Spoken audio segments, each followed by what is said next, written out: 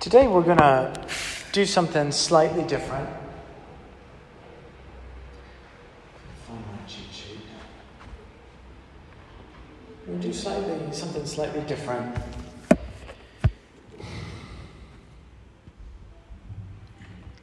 Something has been on my heart for a while now, a few months. And it is this idea of being set apart, of being consecrated, being anointed, being chosen, being separate. And this separateness has some comfortable qualities, some comforting qualities, and some uncomfortable qualities. And I suppose really one of the things that makes me uncomfortable when I approach this is understanding that we are talking about the dividing power of Jesus Christ. And this power to divide is actually part of God's character if we follow the story going back to the Old Testament, going back to the prophets. And it shoots forward in its trajectory all through the New Testament. And in fact, it is the power of the gospel, this power to divide, and it is life-saving.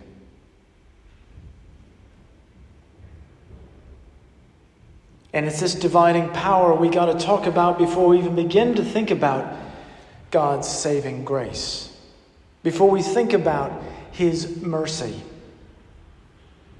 And it comes from the most sacred of places, this place of God's holiness. And it is His holiness which is so difficult to grasp. But more than that, and for us, is the underlying question: how do we approach an unapproachable God? And yes, He is approachable in Jesus Christ, and yet He does stand outside the human condition exclusively because He is God. How do we come to terms with His holiness? How often do we fall on our knees in adoration? How often, when confronted by the power of the Holy Spirit, do we fall on our face and worship?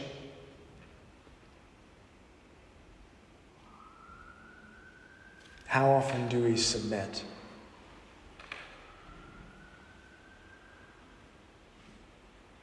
I'm going to link some verses today that we might not normally link together, but I think that they're important because I think they show us a very significant picture, a story of division, a setting apart, a separation. Now, we touched on this briefly when we talked about death and dying for those who were there for that very uplifting talk. We gotta talk about this stuff, though, don't we?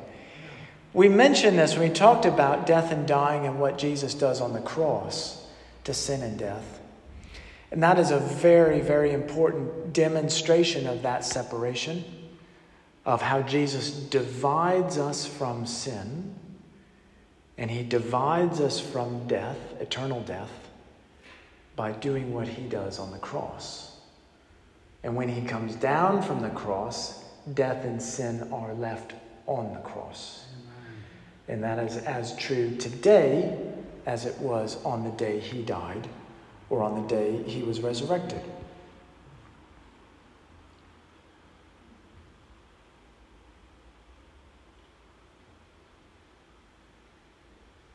We begin in Jeremiah. In chapter 47, Jeremiah prophesies about the sword of the Lord. And this sword has one purpose. It is to separate Israel from her enemies. In this case, the Philistines. But what we need to see about the sword of the Lord, it is different from a human sword created for war. The sword of the Lord divides, it separates the living from the dead. It's life-saving. In this particular case in Jeremiah, the sword goes after nations that have committed themselves to death. What do I mean by that? They are nations who, when they've encountered the living Lord in Israel, have turned their backs on God. And in that place then have sought Israel's destruction. Now, what happens when you turn your back on the source of life?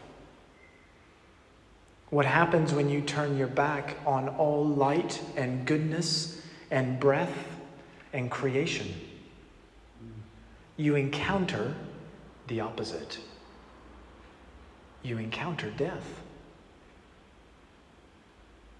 We often ask the question, and it is a good question, how can a God who loves, how can a God who saves and shows mercy, how can he be the God to enact justice in this way that would kill? And what I think Jeremiah is showing us with this sword of the Lord is that there is always a choice to pursue life, but there's also a choice to pursue death. And that is the same choice we face today as those people faced back then. The Lord still works in mysterious ways. Take the case of King Nebuchadnezzar. Jeremiah says, you are enemy number one. Enemy number one. Sword of the Lord comes for King Nebuchadnezzar of Babylon. Later we find out that King Nebuchadnezzar has this awesome, insane experience of God. And best I can tell, reading it, he comes to faith. He comes to faith. He comes to believe in the living God. The sword of the Lord is at work in his life, bringing people to faith. And how often do we see this in the Bible? Enemies saved by God alongside Israel. Is it a sword? It cuts, yes. It separates the faithful from the faithless, yes. But it also somehow gives life.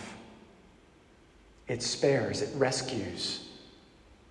Next example, this time from Job. So leaving Jeremiah for Job. Job chapter 1. We already know that destruction is coming Job's way. And in this story, this kind of setting apart is different. Job is set apart. His life is set apart. And it is explicitly about God setting Job apart from the world around him, from his friends. And he's setting him apart for trial, for an extraordinary test. It is impossible to read the story any other way because God sanctions this. If you read the story, he sanctions this trial.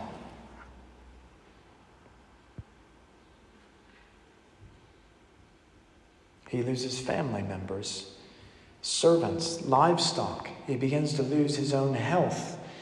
And yet his faith in God never fails.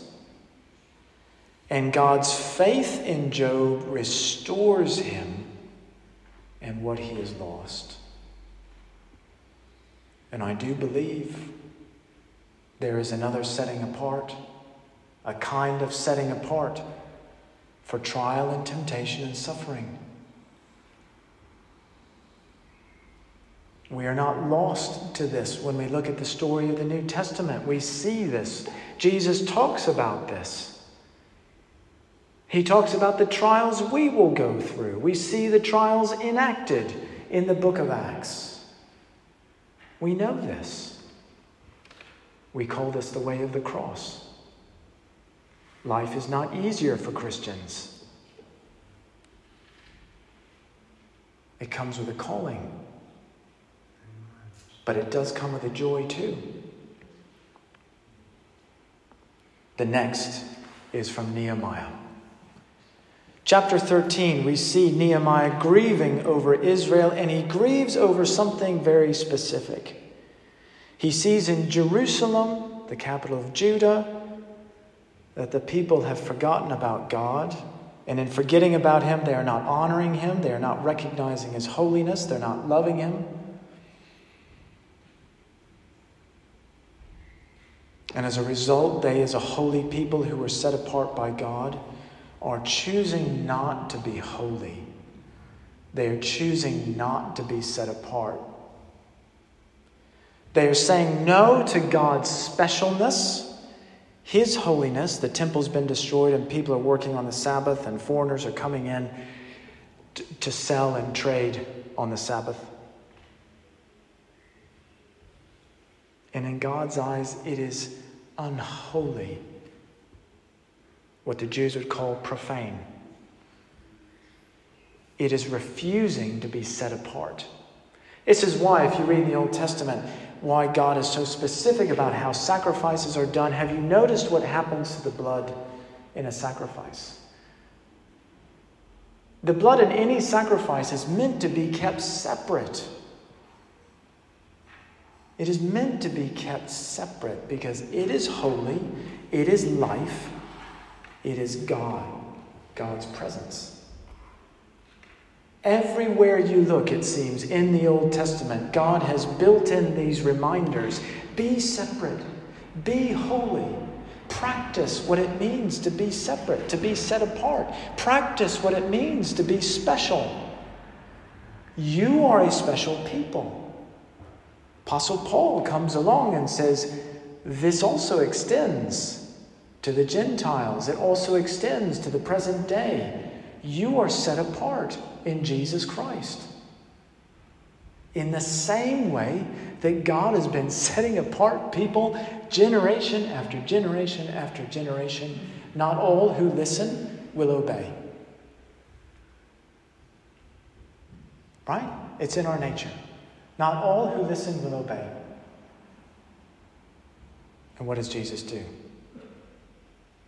He goes back time and again. Did you get my invitation? I'm just checking. I haven't heard your RSVP. I'm just going to send another invitation. Did you get my invitation to this life of holiness, this separateness? If we were somehow thinking that this is an elite calling with status or rank, we are reminded of the setting apart of Job. That there is a trial that comes with separation. And then there is Joseph. In Genesis chapter 49, we read about how Joseph is set apart from his brothers. Joseph becomes one of the 12 ancient tribes of Israel. And his father tells him, you're set apart. And God would show him the very special way he had done this by saving him from forced captivity. The trial went ahead. The suffering went ahead for Joseph. But what does God do in the face of Joseph's faithfulness? He flips it. He says, I take this trial and I see your faithfulness, and I flip it for blessing. And what does he do with Joseph? He puts him in a position of power, and power over his brothers, the same ones who sold him out into slavery. They don't recognize him. It's been so long. He's grown up. He's dressed in such fine clothes. And what does Joseph do? He has mercy on them. He shows mercy. Instead of condemning them to death, instead of saying no to their request for food, he sets them apart. The hand of God is working, separating Joseph in the way that he was separated for life, chooses life, chooses mercy. So as I said, the separateness has been weighing on my heart. I've been praying over this the past few months. Jeremiah shows us we are being separated by God in order to live.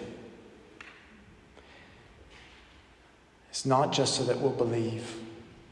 It's not just about separating believers from unbelievers. It's deeper. It's acknowledging that if we live without God, we are actually enemies of God.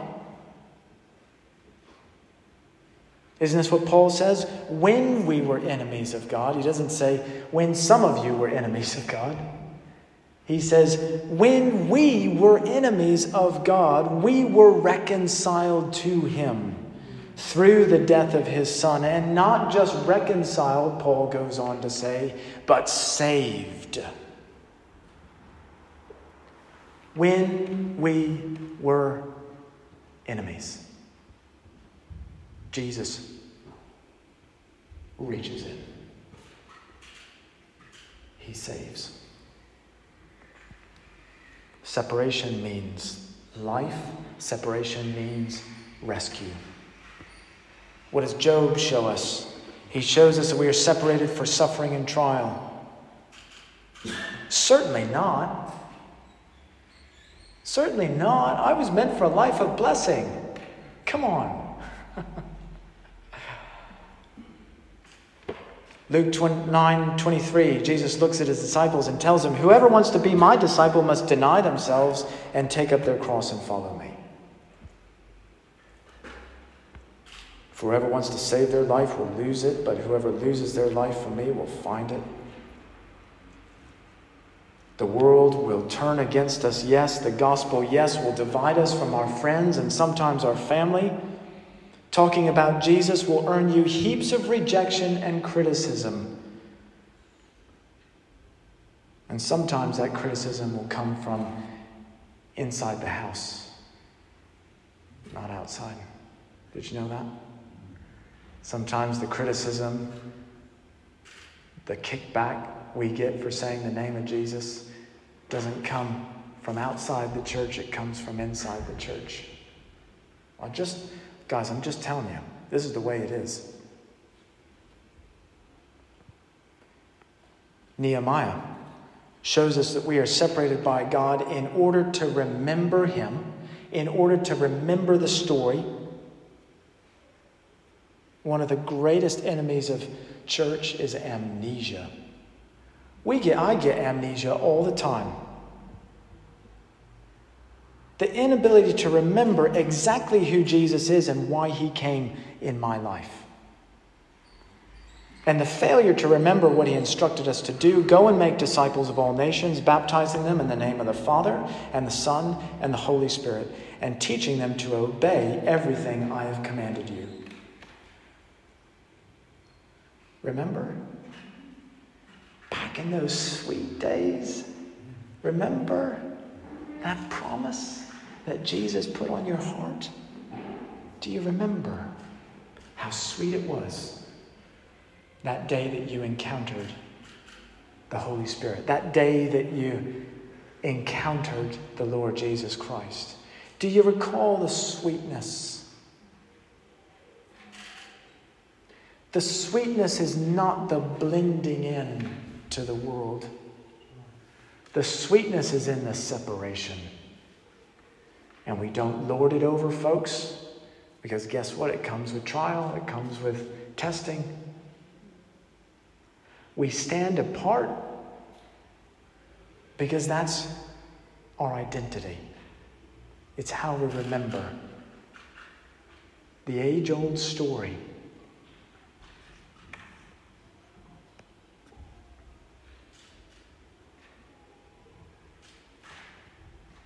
Finally, there's this story from today.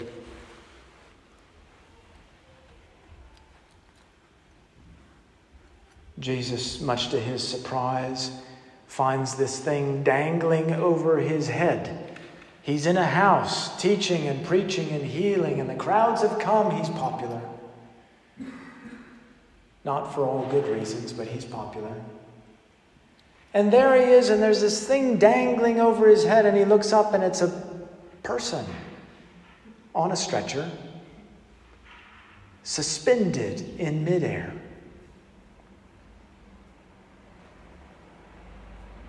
And what has happened?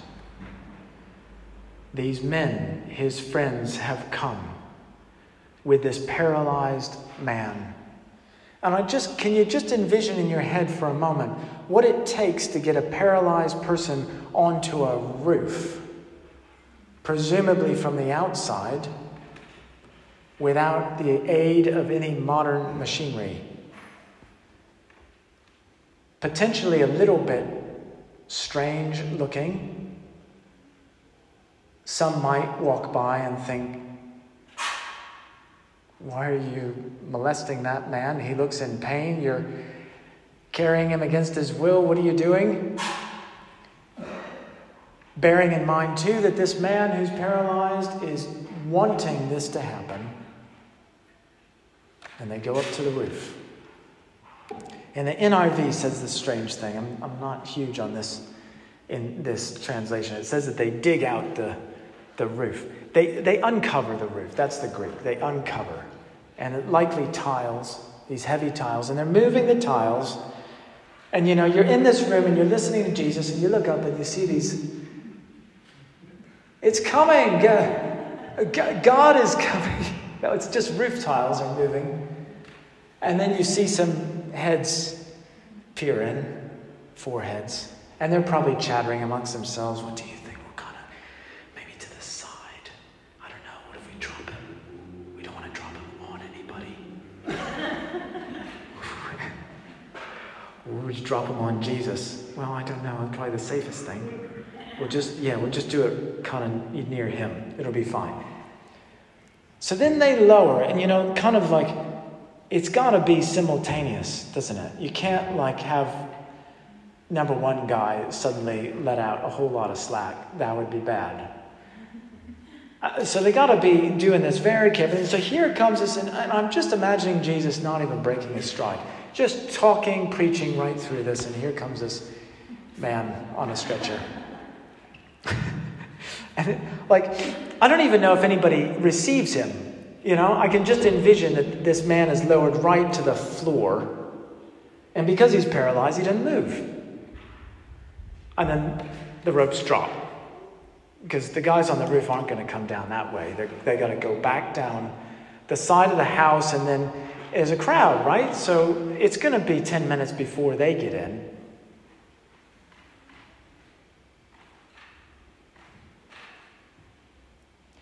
My point is this. There's no dignity in this. All of what I've just described, there's no dignity. It's only shame. There's only shame. This man has no control over how he's perceived, what his clothes are doing, what his limbs are doing. He is at the mercy of everybody around him.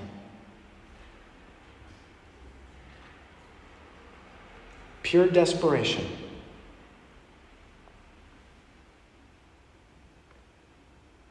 And I think Jesus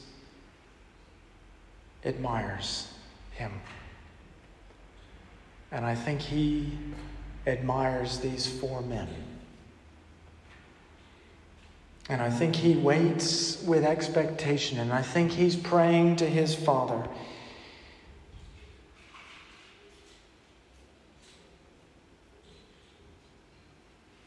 Because the Holy Spirit has brought this man to his feet, to Jesus' feet. When others would presume to eat the crumbs under the table in their entitlement and status and rank, and that's me. That's me. This man is brought in all of his humiliation. He can't control anything that's going on. But do you know where his eyes are? Do you know where his eyes are locked? It's not on the crowds. It's not on the roof tiles. He's got nothing else to lose. His eyes are on Jesus. The one focus in the room. And there are others in the room who are there because of Jesus, but they don't believe in him. Some would in time come to believe. There are others in the room who have all kinds of doubts and questions, and all that's fine. But this man, he's come for one reason. He has come to be healed by Jesus Christ. And no one, no roof tile, no rope, no crowd, no house is going to get in his way. And I think Jesus uses this as a teaching point. He says, this is what faith is. But you got to lose all the other stuff. This is what being separate is. This man already made separate by the world, already humiliated in his lack of dignity.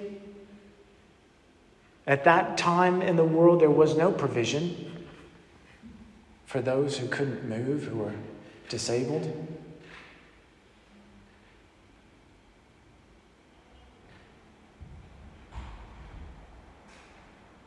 And Jesus uses this man. He says, look at his setting apart. Look at how the world has set him apart. Now watch as I set him apart according to my standard. Stand up. Be forgiven of your sins. And the man does both. He stands up and he is forgiven of his sins.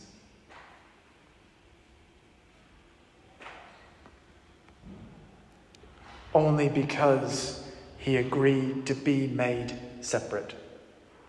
He let Jesus choose the distinctiveness in his life.